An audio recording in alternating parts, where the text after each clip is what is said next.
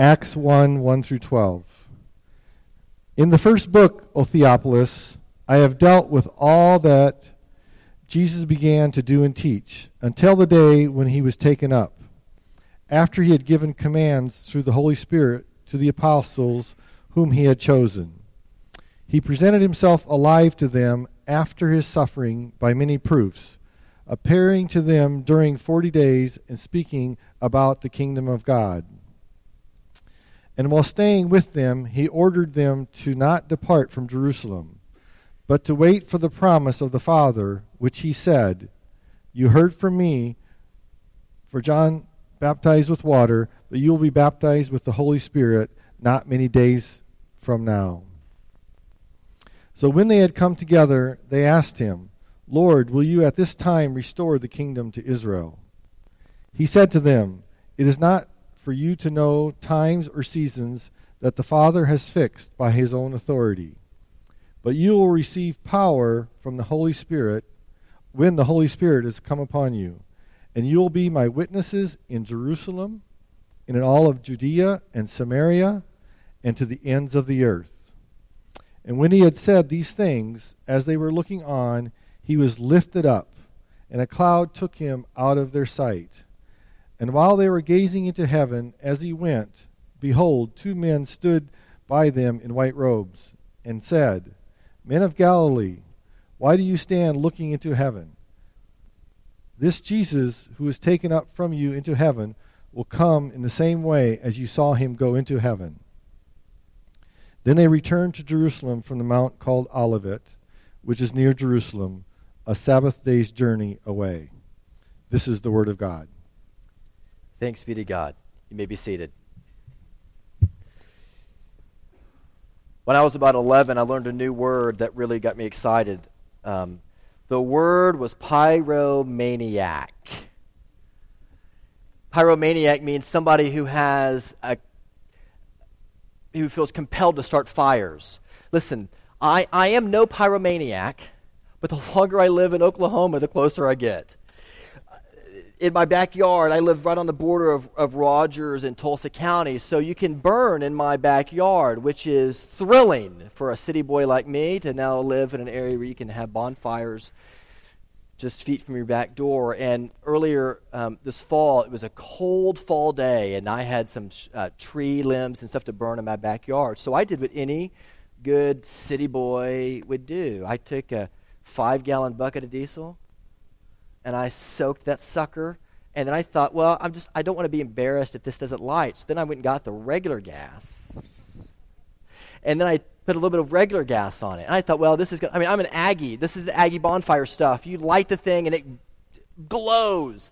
And so I got a match. You see where it's going? And I lit the thing, and I dropped it in, and whoosh! I almost lost every one of my eyebrows. It smelled like it was bad. And as this thing was blowing up in my backyard, I looked, and there were some guys building a house just behind our house, and they dropped their tools, and one of the guys started walking toward the fence. And my neighbor next door, his name is Bob came over from where he was, and they both just converged on my backyard to watch this fire.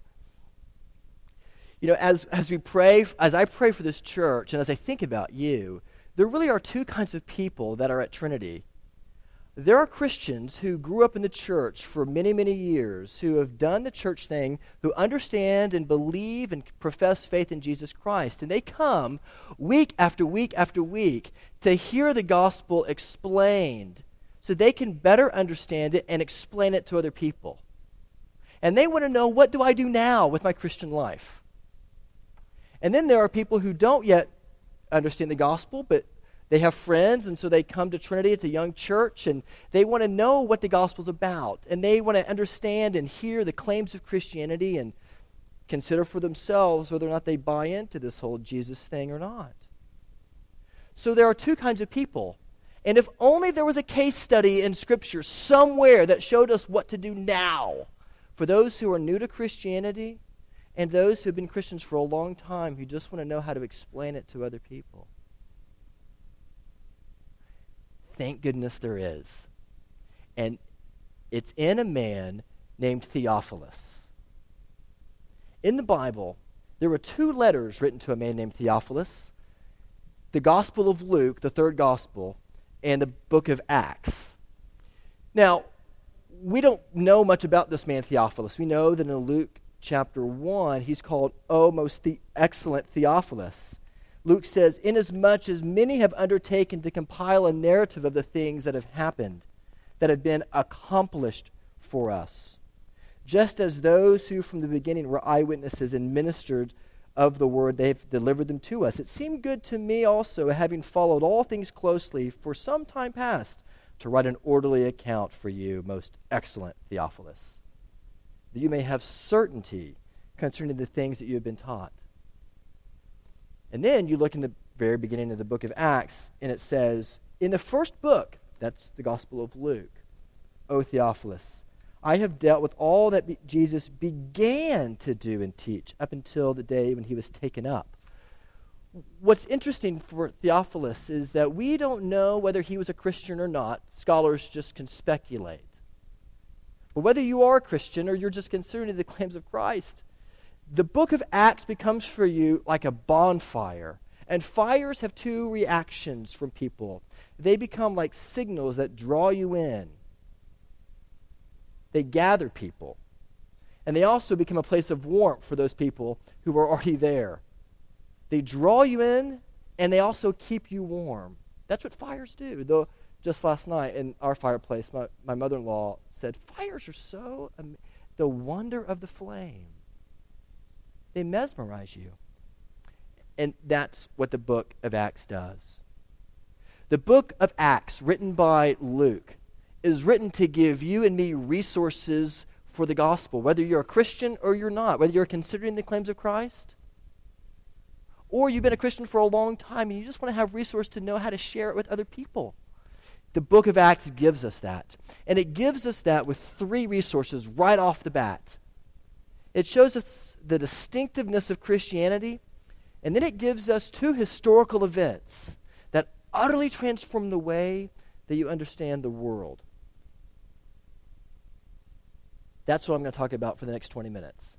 The distinctiveness of Christianity, and then 2 doctrines or 2 historical events that totally change the way you should understand the world. And Luke gives these to us as resources to empower us to consider the claims of the gospel ourselves, and to then take these and have more confidence when explaining the gospel to other people. You heard me just read from Luke chapter 1. It said that I wrote these things to you, O excellent Theophilus, to show you what Jesus has accomplished and to give you certainty. That's kind of strange language, isn't it?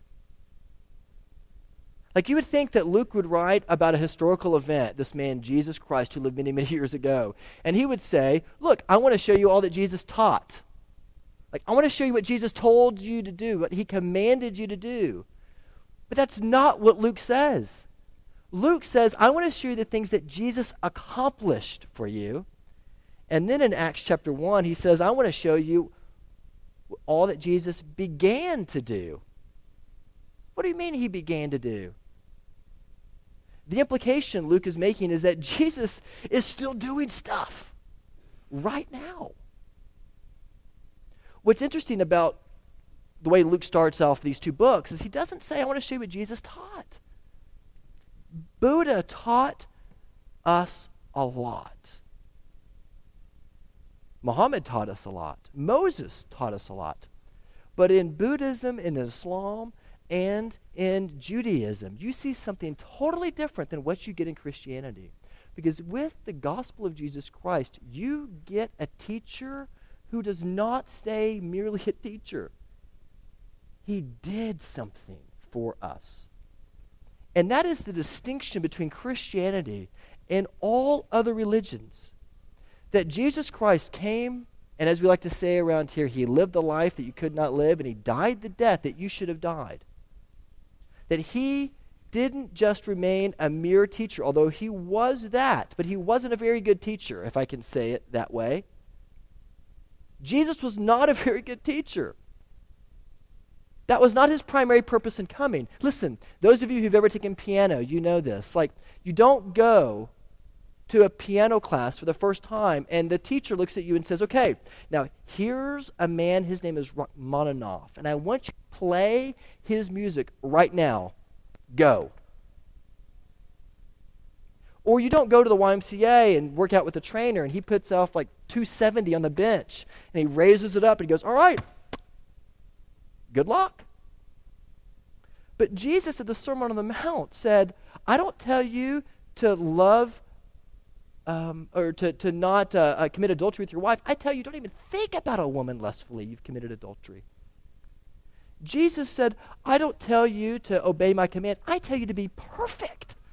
It's like taking a Rachmaninoff piece and giving it to a Christian and saying, or giving it to a young pianist and saying, okay, I know you're only 4, but you should do this. Or here's the bench press. I know you're only 16, but you know what? Grow some muscle. But that's exactly what happens to us in the gospel.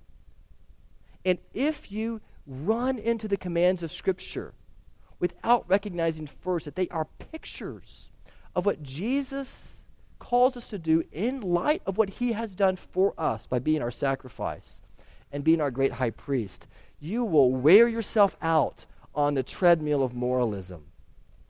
You will find yourself like a hamster in a wheel, running and running and running and running to get God to like you. Running and running and running to serve your impulse to always get other people's approval. And it will wear you out. Christianity is not Buddhism. It is not Islam. It is not just a command to find nirvana or to keep the 5 pillars. It is not Judaism. It is not to pray 3 times a day and to serve a God who, if you do enough good deeds, will then reward you for those. It is about a God who loves you so much. He came for you. And he died for you so that you might be able to say that, Jesus, your righteousness is enough for a sinner like me. Right off the bat, Luke says to Theophilus, to you and to me, oh friends, Jesus began to do an amazing thing. He was a phenomenal teacher, yes, but he was a Savior who accomplished for you what you could never accomplish for yourself, dead in your trespasses and sins as you are. And then he gives us 2 historical facts, 2 historical events right on the heels of telling us the distinction between Christianity and all other religions. And the first historical event he gives us, he says in verse 3, he says, to them, to the disciples, he presented himself alive.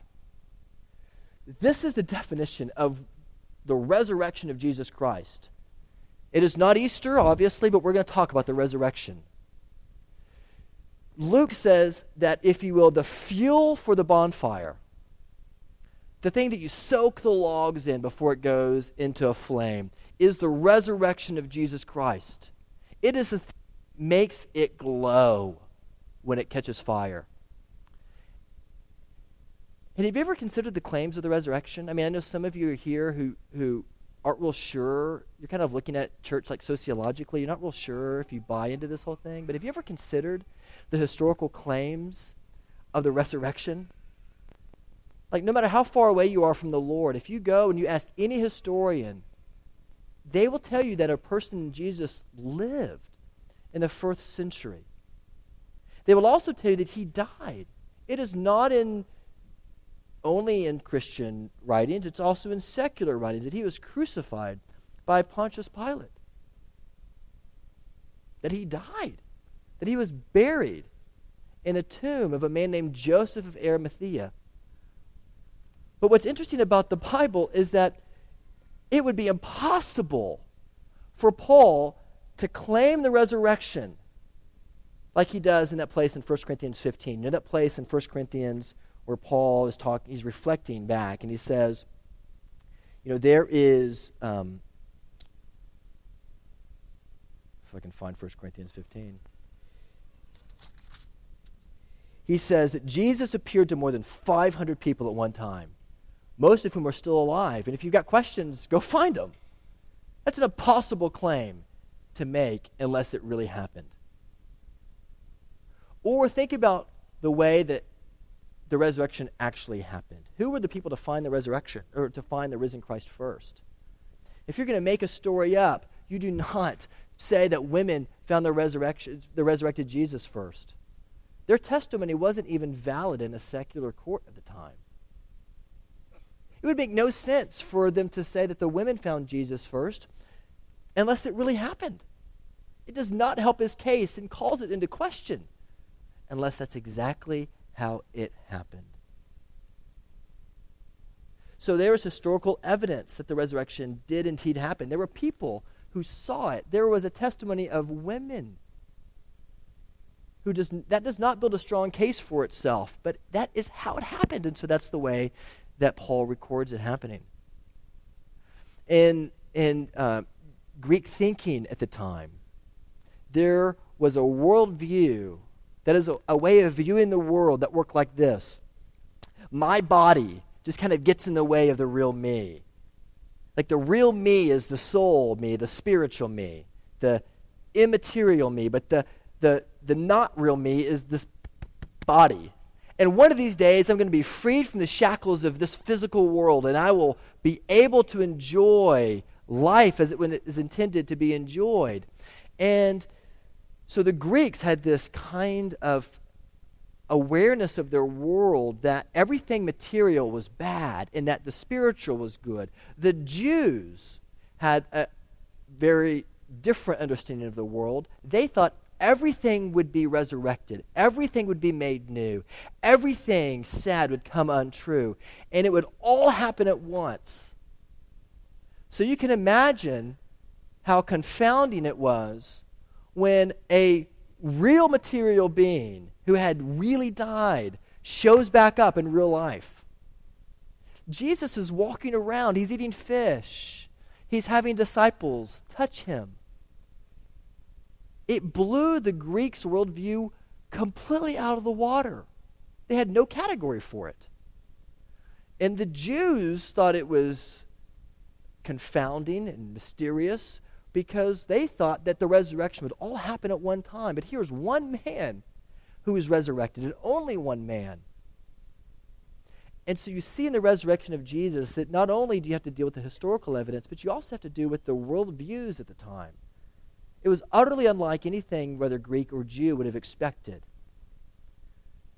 And so the implications for us now is that if you, friends, believe in the resurrection of Jesus Christ, like if you really believe that Jesus rose from the dead, it changes the way you view the world completely.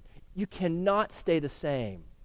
Before Jesus died, you already had disciples that were backpedaling. Remember Peter? Peter denied Jesus 3 times because he wasn't real sure.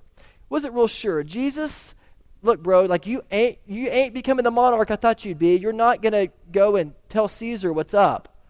You've become arrested, and you're going to die as a murderer? As a thief?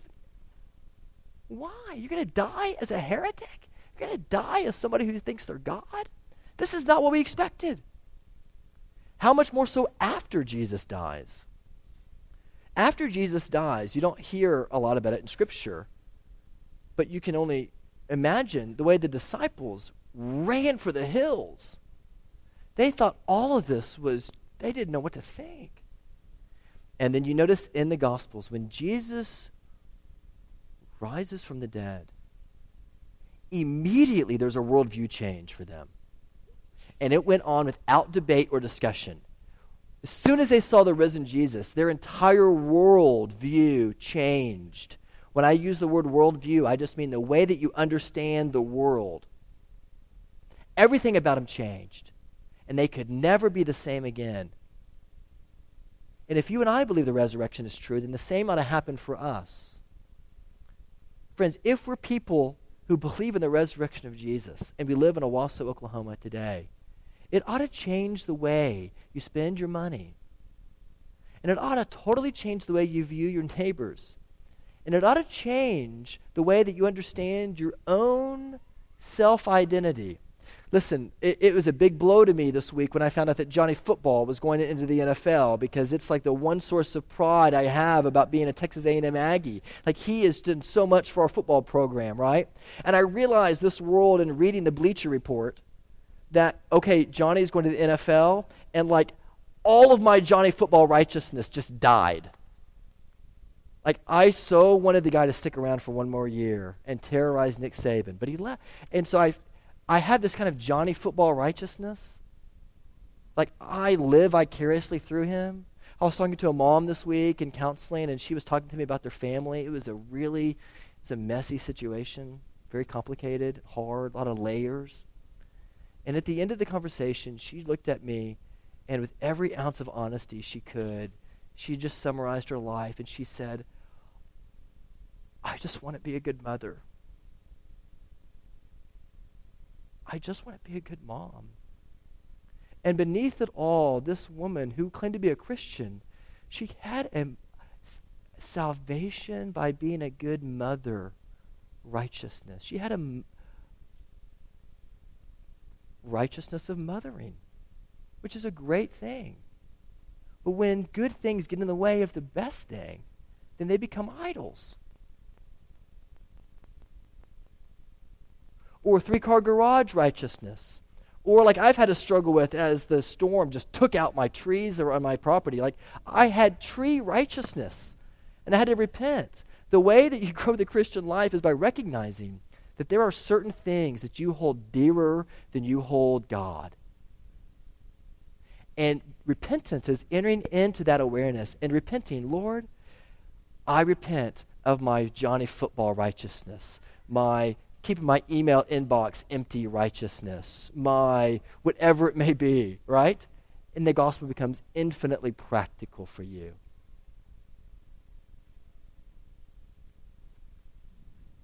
The first historical reason that we have in the book of Acts is the resurrection.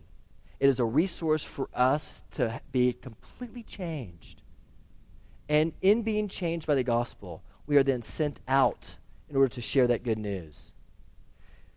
Not only do we have the resurrection, not only do we have the distinction between Christianity and all other faiths given to us in resources in the book of Acts, but we also have the ascension of Jesus. Now listen, you can go to Hallmark all you want. I've tried. I can find Christmas cards about Jesus' birth, and I can find cards about the resurrection of Jesus on Easter. I'm still trying to rack the shelves for a card that says, here is a celebration of the ascension of Jesus. You won't find it. But isn't it interesting that we are given it as a resource? And so if the resurrection for us is the fuel that is on the bonfire that should be the church, then the ascension is the striking of the match. It is the detonator that sets everything ablaze. And in the ascension of Jesus, you see some very, very interesting things.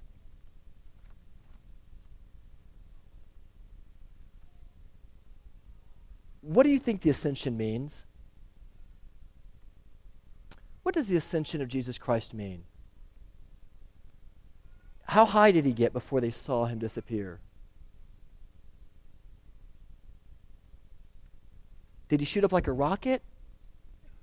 Or did he go slowly? Look, we don't know. In fact, for a first century Jew listening to this story, do you know what they would have associated with the ascension of Jesus? We tend to think it means he physically rose through the air. That's not how they would have actually associated this language. To be caught up in the clouds with God for a first century Jew would hearken back to Exodus 14 when they saw the pillar of cloud leading the people by day and a fire by night. It would hearken to 2 Chronicles 5 when they see the smoke filling the temple of the Lord. The cloud is a sign of God's presence. It is a sign of God's presence and manifestation among his people.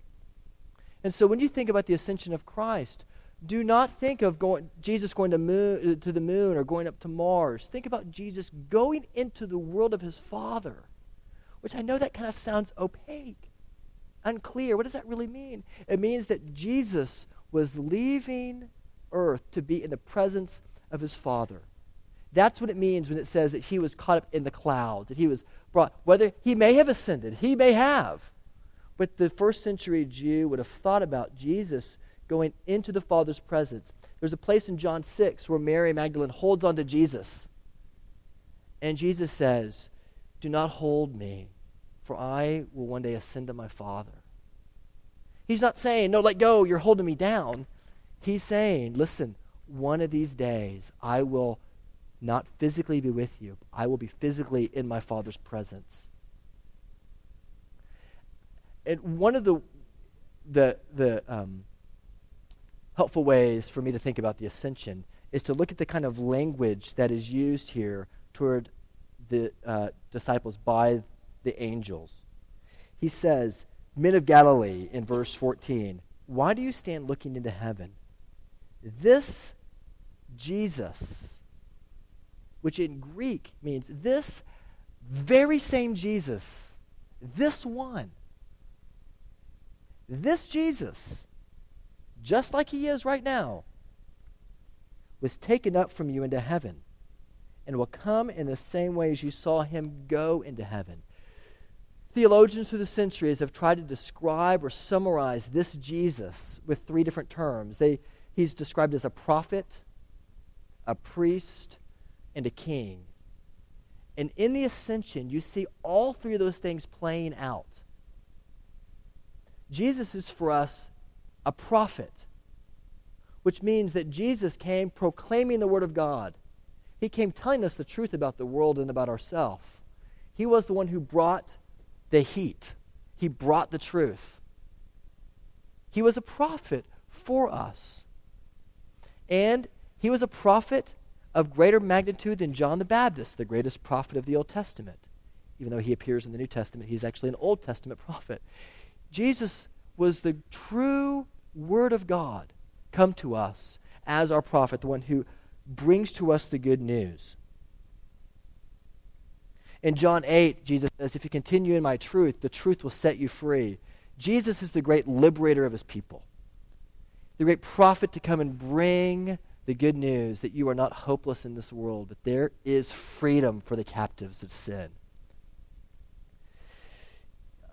One of the things in Ephesians that we looked at last year, we didn't harp on this, but I want to go back to Ephesians 4 just for a minute. There's a place in Ephesians 4 where Paul is talking to the people of Ephesus in Asia Minor, and he says, listen, it says in Ephesians chapter 4, verse 24, that all you began to believe, all that you heard of Jesus, all that Jesus, showed you. In Greek, it actually says you began to believe all the things you heard from Jesus. Like you actually heard him. You didn't hear about him, you heard him. And what's interesting about that is that Jesus wasn't in Asia Minor in the mid-first century. Jesus wasn't there, but yet Paul assumes that they heard him, that he was there. He was telling them the good news of the gospel. And you know what the implication for you and I? This ought to shock us. The implication is that when you hear my voice with all of the idiosyncrasies I have as a preacher, you actually are hearing the words of Christ as God's word is taught. And even though John the Baptist, who was an incredible preacher, thousands of times better and more articulate than I will ever be, even though John the Baptist came to preach God's word, Jesus tells you and me, you know who has a better ministry even than John the Baptist? You know who has a prophetic ministry? You and me. And it's interesting, the disciples say to Jesus in verse 7 or verse 6, they say, "Lord, will you at this time restore the kingdom of Israel? Lord, will you come and do great things?" And notice that Jesus turns the table on him. He doesn't say, I will do it at such and such a time. Jesus says in verse 8, the disciples say, "Will you?" And Jesus in verse 8 says, "No, you will." As if to say, look, I continue to do my ministry through you. Even though some of you may feel like you don't have much confidence to talk about the gospel with other people, you know what you do have? You've got the story of how Jesus opened up your heart to believe the gospel. And you can tell people what happened in your life. We tend to say, Jesus, when will you come and show us the next 5 ways to be a better Christian? When will you show up and show me 4 steps to be a better daddy? I need that really badly. But Jesus says, no, Blake, you will. And friends, if we're going to be the church in 2014 in Owasso, Jesus looks at us and says, friends, even the most unarticulate person in here, even the least in the kingdom of God, the least person in the kingdom, has a greater prophetic ministry than John the Baptist. There was a time when, about 10 years ago, I was working at a church in Dallas, and my senior pastor, asked me to take this guy to the airport at DFW. And so I did. He's an older, tall man, balding guy, and I talked to him about church planting. He said he was planting in some far-off city. And I said, okay, great to meet you. What was your name again before, this is a true story, tell me your name again before I left the car? And he said, my name is Tim Keller. I said, it's great to meet you, Reverend Keller. I had no idea that I was taking to the airport this tall, interesting, bald man for 40 minutes named Tim Keller, who I look back at now and say that's probably one of the most articulate evangelists in the known Western world. Oh, the questions I would have loved to have asked him. And in studying this text this week, it's like the Lord said, you know what, Blake? There are people in this church that are better preachers than you are, and you'll never be Tim Keller. But you have a greater prophetic ministry than John the Baptist. It is not about how articulate you are. It's about how willing you are to be used by God to share your story with other people.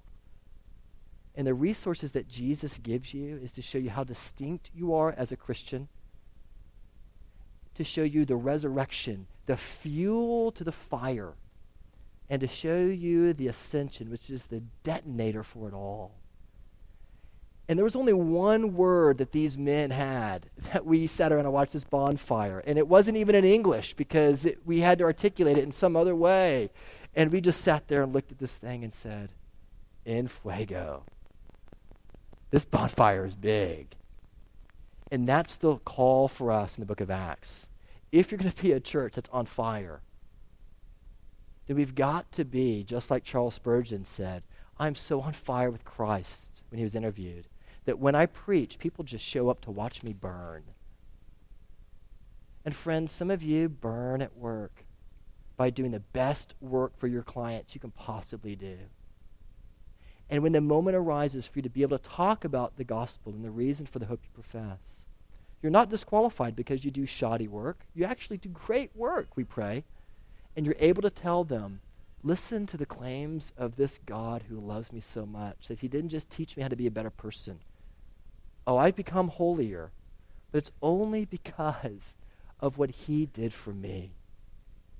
A broken sinner who needed to hear the gospel, and Jesus showed me that the only place I could come for true satisfaction was at the foot of the cross, where he bled for me and he died for me. And then he rose again on the 3rd day to confirm all of his Old Testament promises. And then he ascended to show that he was the prophet for me, coming to proclaim the good news to a captive and set me free. It also, in the ascension, shows us that Jesus not only is our prophet, but he's also our priest. In Hebrews chapter 10, it says that Jesus was a greater priest than any Old Testament sacrifice, because he himself was our payment for sin. He is your priest. And even now, at the Father's right hand, at the place of authority, where, we don't have a monarch in America, so it's hard to imagine this, but at the right hand of the king was a place for authority. Jesus sits, and you know what he says? He says, Father, think about Lori. Lord, you know Matthew. You know Jason. And he intercedes for you with precision and with love. And he knows you. and he loves you right now.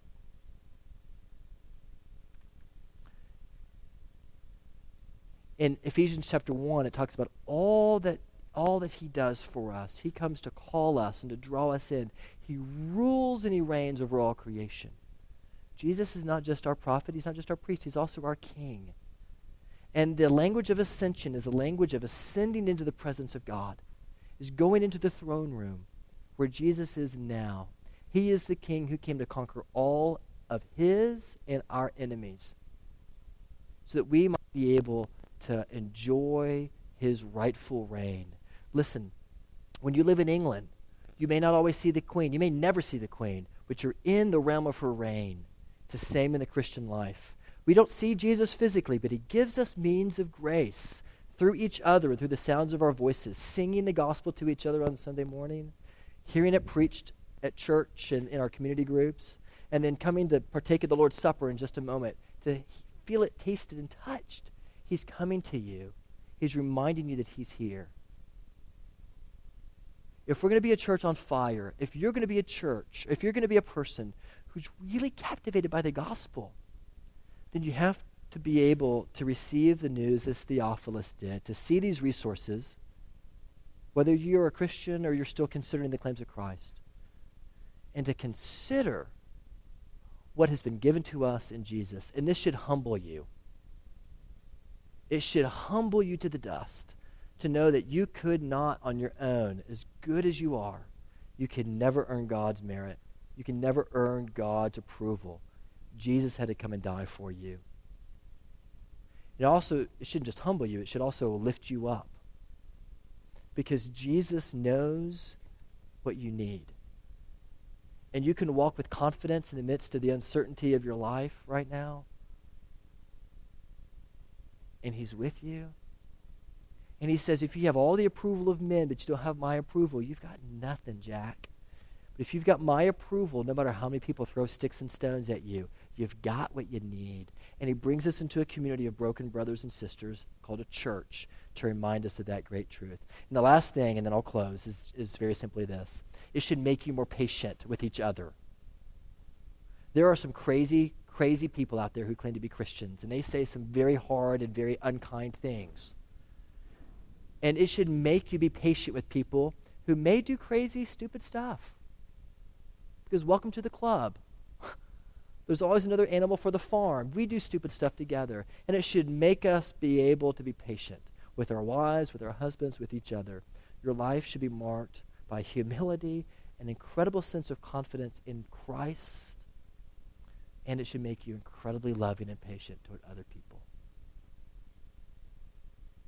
So we don't want to be pyromaniacs, setting things needlessly on fire. But the longer we are a church together, the closer to being a pyromaniac we need to become. Jesus Christ is the fuel. He is the detonator. He is the thing that causes people to come and to see what is this beautiful thing that attracts me to it and keeps me warm. It is the gospel of grace, friends, and it's enough for you and me. Amen? Let's pray together. Jesus, we pray that you'll take this sweet good news of the gospel and that you will drive it into our hearts and that you will help us to consider the claims of Christ. That you will show us that you will take all of our self-saving strategies and you will show us again how you are enough. Lord, I pray that you'll lead us into repentance as we come to the table in just a moment. In Jesus' name we pray. Amen.